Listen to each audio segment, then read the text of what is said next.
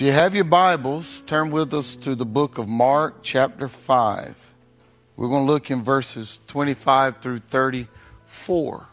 God, as we do come before you, we just thank you that touching you is all that matters. We thank you, God, that you've given us the privilege to be able to call upon your name, and you will hear us. God, we thank you for what you're doing right now in the midst of this service. And God, if there's one who doesn't know you through your Son, Jesus Christ, if there's one today, God, who has yet to surrender their life to you today, God, allow your Holy Spirit to sit with them and talk with them and help them to see their need for a Savior this day. Oh, God, we need you. We're calling out to you. This we pray in Jesus' name.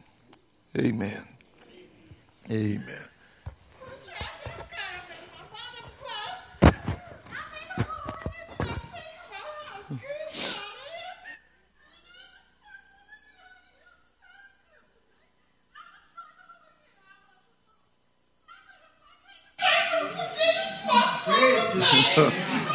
Praise him, darling. He is so good. He is so good.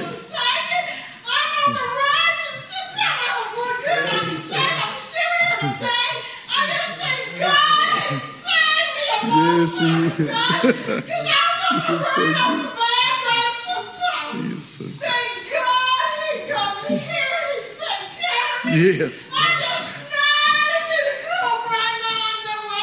All right.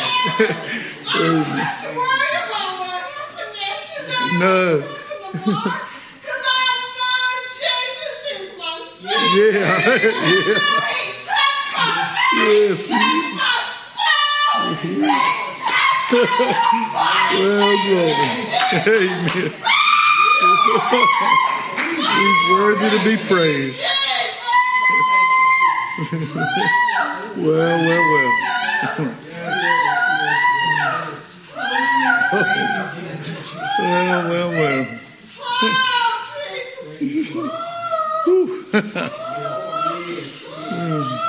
Thank you. You're so good to us.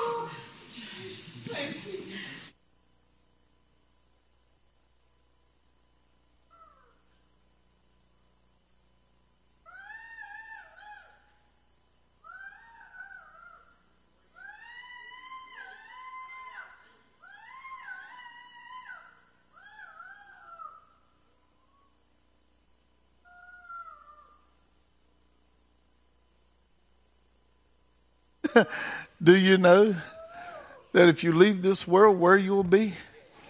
Oh, if you don't know, you can know today. You can be assured today. Oh, if you don't know, chances are we know. But you can be assured today that heaven is your home. You can be assured that heaven is your home. He's worth praising, isn't he? He is worth praising.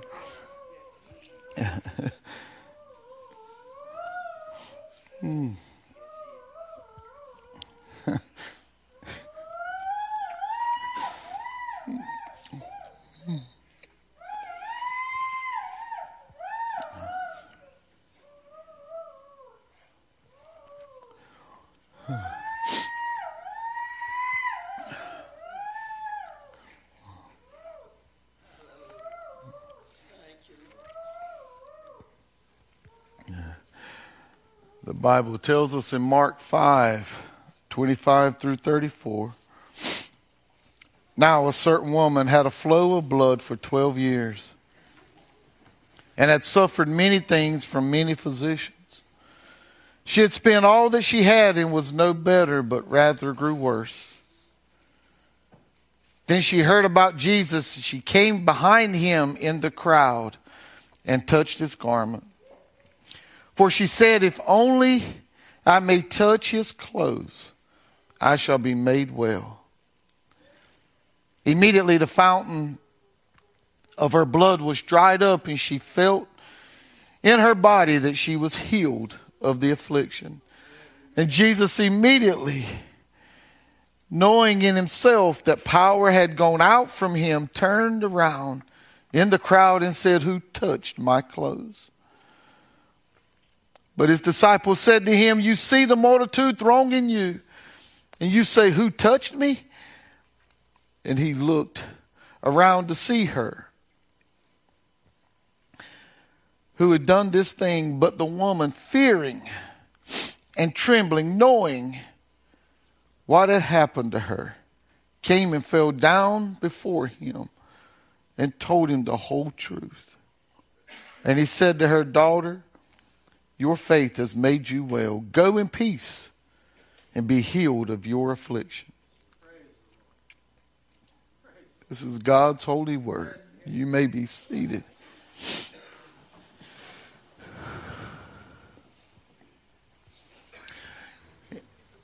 In today's narrative, we find that it is in the midst of another narrative. The narrative we spoke on last week surrounds this narrative. This narrative is looked at often by many as a hindrance to Jesus trying to get to Jairus home to help his family. However, as it was made clear last week, that this was no hindrance at all for Jesus. This didn't keep Jesus from helping Jairus' family.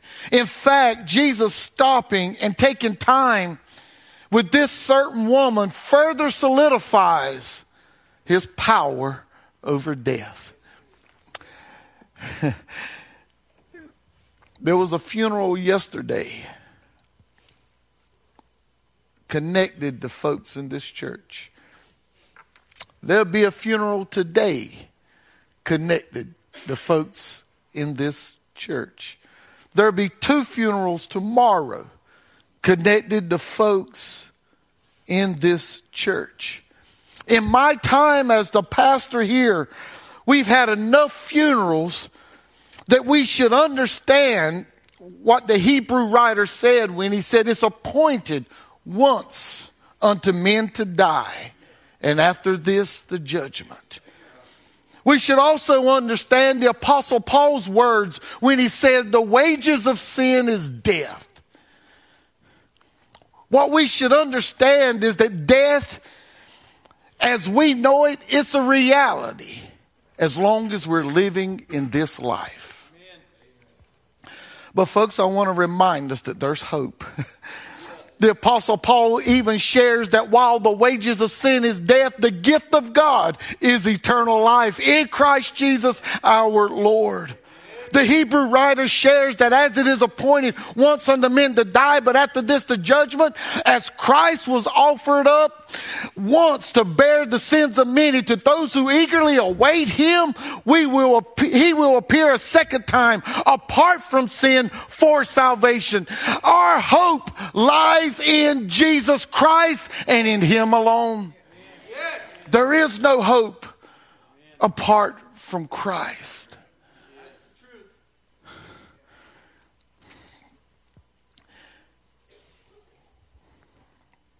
We may ask, or you may ask, preacher, how can you be so confident in this?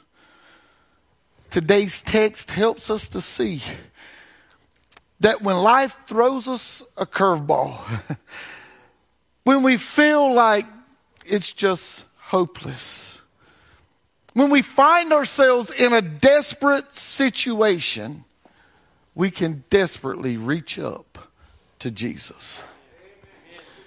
We can desperately reach up to Jesus. That's where this woman was. She was in a desperate situation. For 12 long years, she had been suffering from an issue of blood. According to ceremonial law, because of her issue, anyone who touched her or anything that she touched would be considered unclean. Leviticus 15, if we read that, we find that if she even became cleansed of this issue, She had to wait 7 days and be cleansed for 7 days. Not touching anything, not touching anyone. And on the 8th day, she could go to the priest and offer up with 2 turtle doves. And with one, he would offer a sin offering. With the other, he would offer a burnt offering. As long as an Israelite in this day was unclean, they were to have no contact with other Israelites. What this means, one writer stated that this woman's problem extended even beyond the reach of medical skills. For she had spent all that she had and all the remedies and all the suggestions that physicians had offered her, all they did was made her worse. So here now, for 12 long years, this certain woman was labeled unclean. She had no contact with anyone, no hugs, no kisses, no handshakes, no one to embrace her. And she was growing worse. Time wasn't on her side. She was not only growing weaker and sicker, but she had become desperate.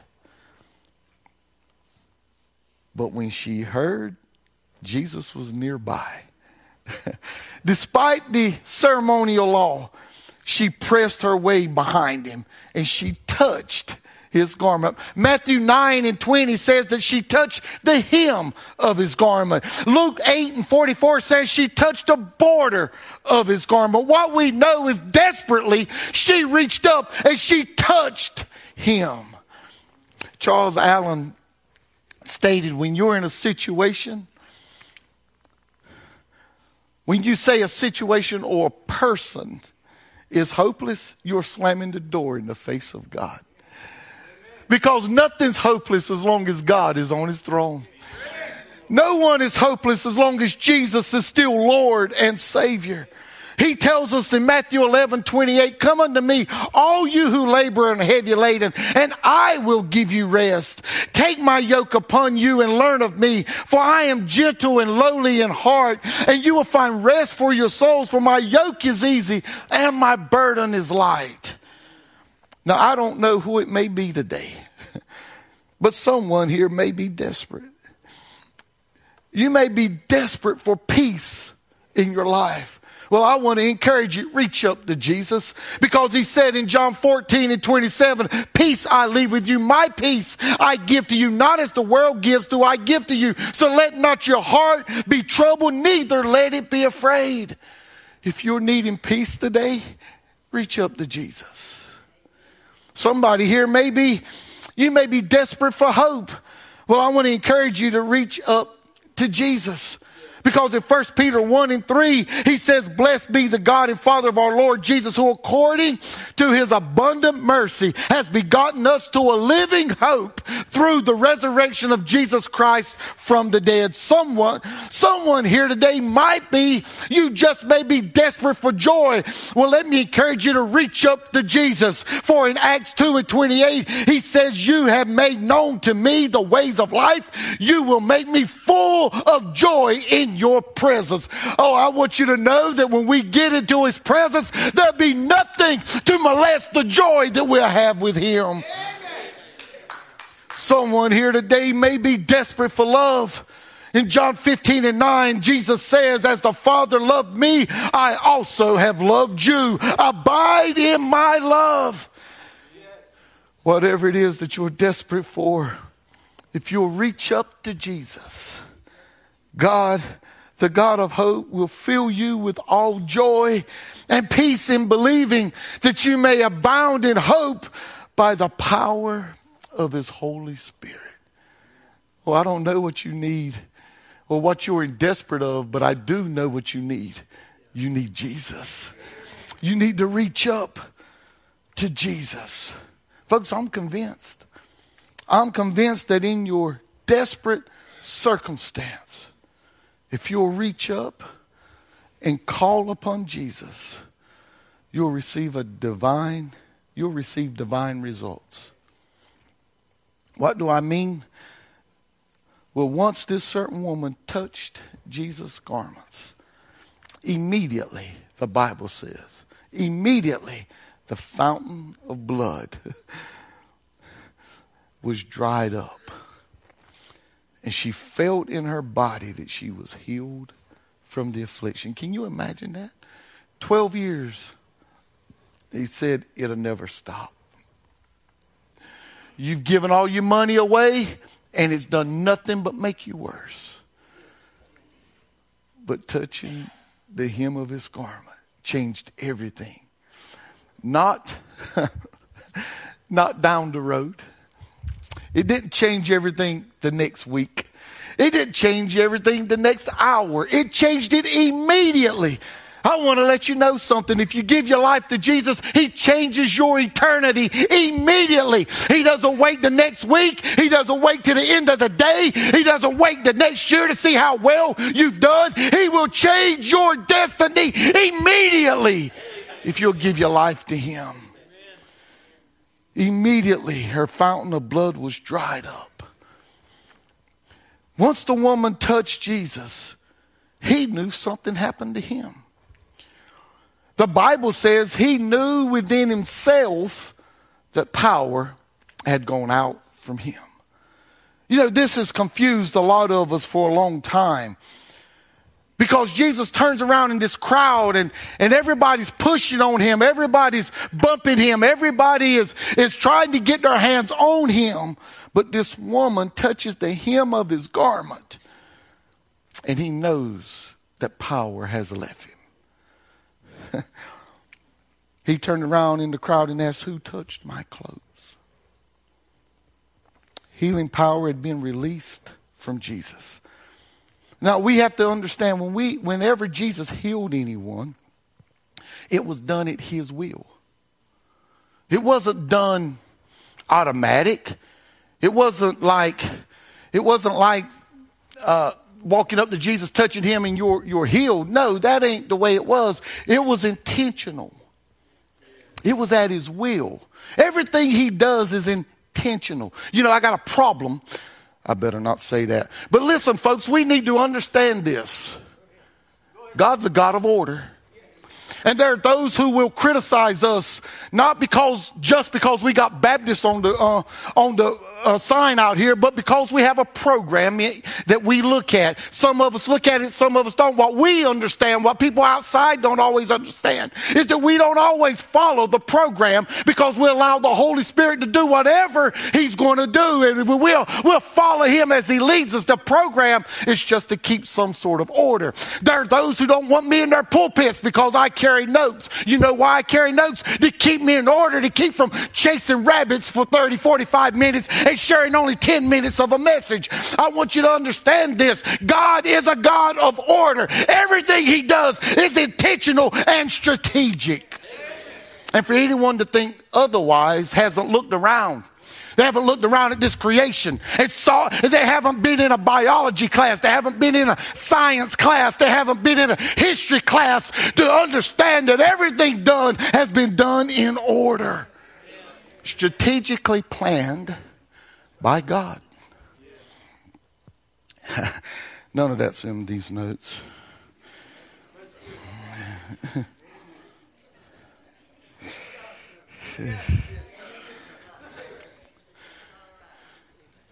Whenever he healed anyone, it was at his will. His power wasn't just automatically released to anyone who touched him. So we must ask the question, why was she healed? If he was being bumped all along the way, I imagine one of the disciples may have even had him by his cloak and pulling him through. Why was she the only one healed in this moment? Verse 28 tells it. You're right. For she said, if only I may touch his clothes, I shall be made well. This woman's faith was so that she had no doubt that if she just touched his clothes, that she'd be healed. But again, the question has to be asked, how did Jesus know? How did Jesus know that this power had been released from him?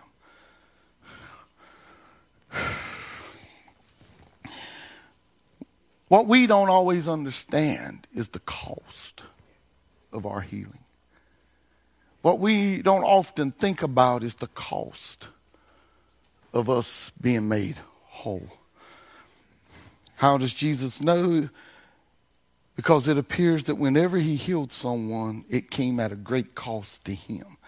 You know, often what Jesus would do after a great healing, he would retreat.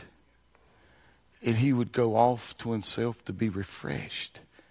And he'd be refreshed by spending time with his heavenly Father. You know, truth is sin has to be dealt with. No one gets away with sin. It's got to be dealt with. And sin comes at a great cost. Why would we need healing? Because of sin. It may not necessarily be your sin, but it's because of sin. Sin had entered into the world, a perfect world, a world where there wouldn't be no deficiencies, a world where there'd be no sickness, a world where there'd be no death. But when sin entered in, it all came with it. So healing comes at a great cost. How many, I don't know, many of you, if not all of you, you've saw the movie The Green Mile, haven't you? This movie takes place, for those of you who haven't seen it, it takes place in the Depression era of Louisiana. Tom Hanks, he portrays a prison guard by the name of Paul Edgecombe, who is responsible for overseeing death row. This death row is called the Green Mile. It's called the Green Mile because that's the color of the floor between the cells of the prisoners and the electric chair. The prison received a new prisoner by the name of John Coffey, played by Michael Clark Duncan. Coffey had been convicted and sentenced to death. And while awaiting death row, it was discovered by the guards that John had this gift of healing. Coffey heals Paul of a terrible infection that was really affecting him and causing him a lot of pain. And then when the guards see this, they take him out of the prison to Paul's home so that he can heal Paul's wife who has a terminal disease.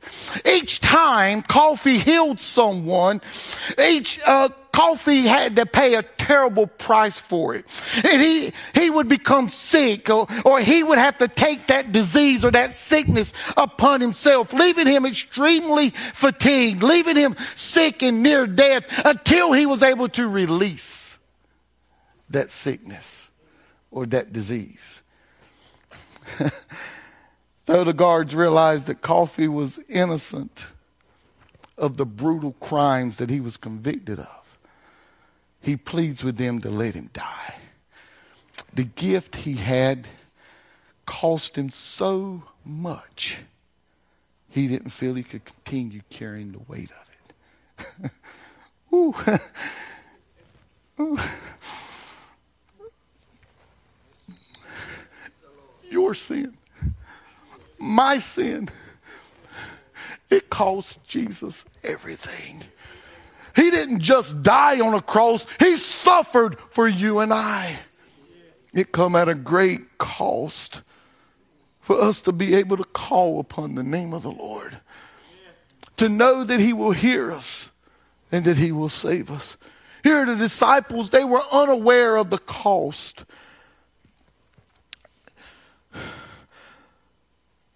For Jesus to leave the portals of glory to come to this sin-cursed world. For the Bible tells us that in the year of King Uzziah, Isaiah saw the Lord high and lifted up. He saw him sitting on a throne. The train of his robe filled the temple. Seraphims were on top of the throne and they cried out to one another, "Holy, holy, holy." The whole earth is filled with his glory. And Jesus left that. He left that scene to come to earth to bear our griefs and carry our sorrows. He was wounded for our transgressions. He was bruised for our iniquities. And the chastisement of our peace was placed upon him. But thanks be to God that by his stripes we can be healed. Amen. I know what you're saying. No, preacher, you're wrong. The Bible says you will be healed, or you shall be healed.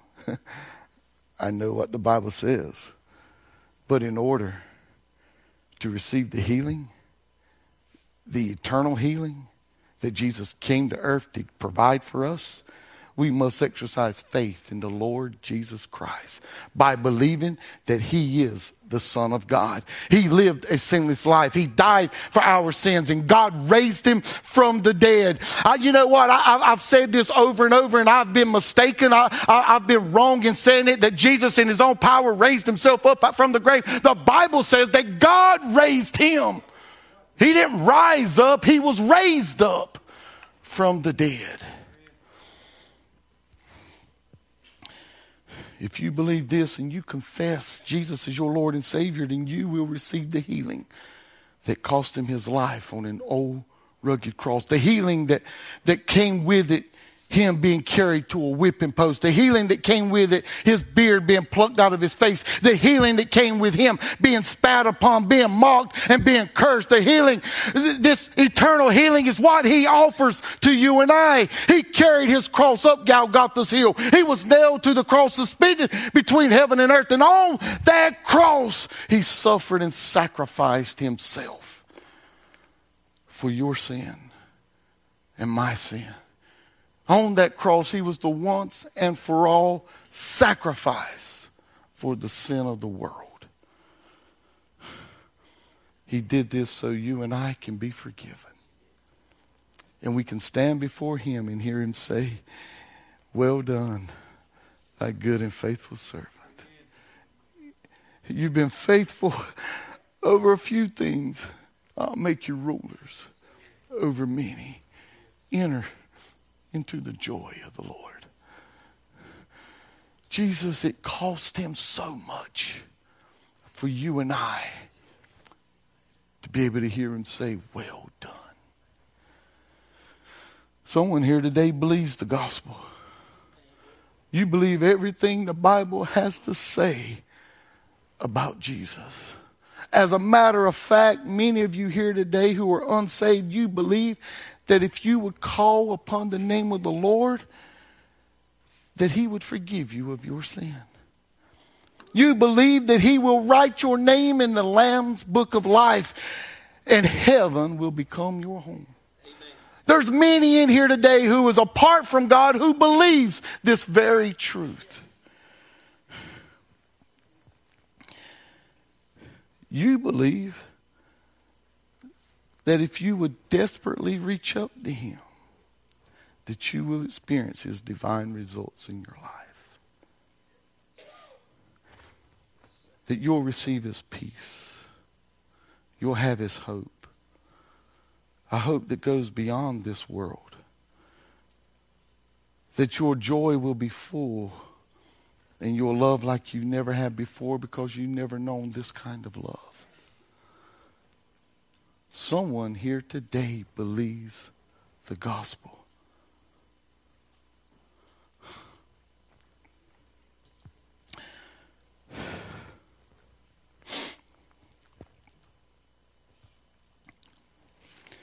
Jesus asked in here, "Who touched me?" Folks, you can rest assured Jesus knows who touched you. If you reach up to him, you can rest assured he knows.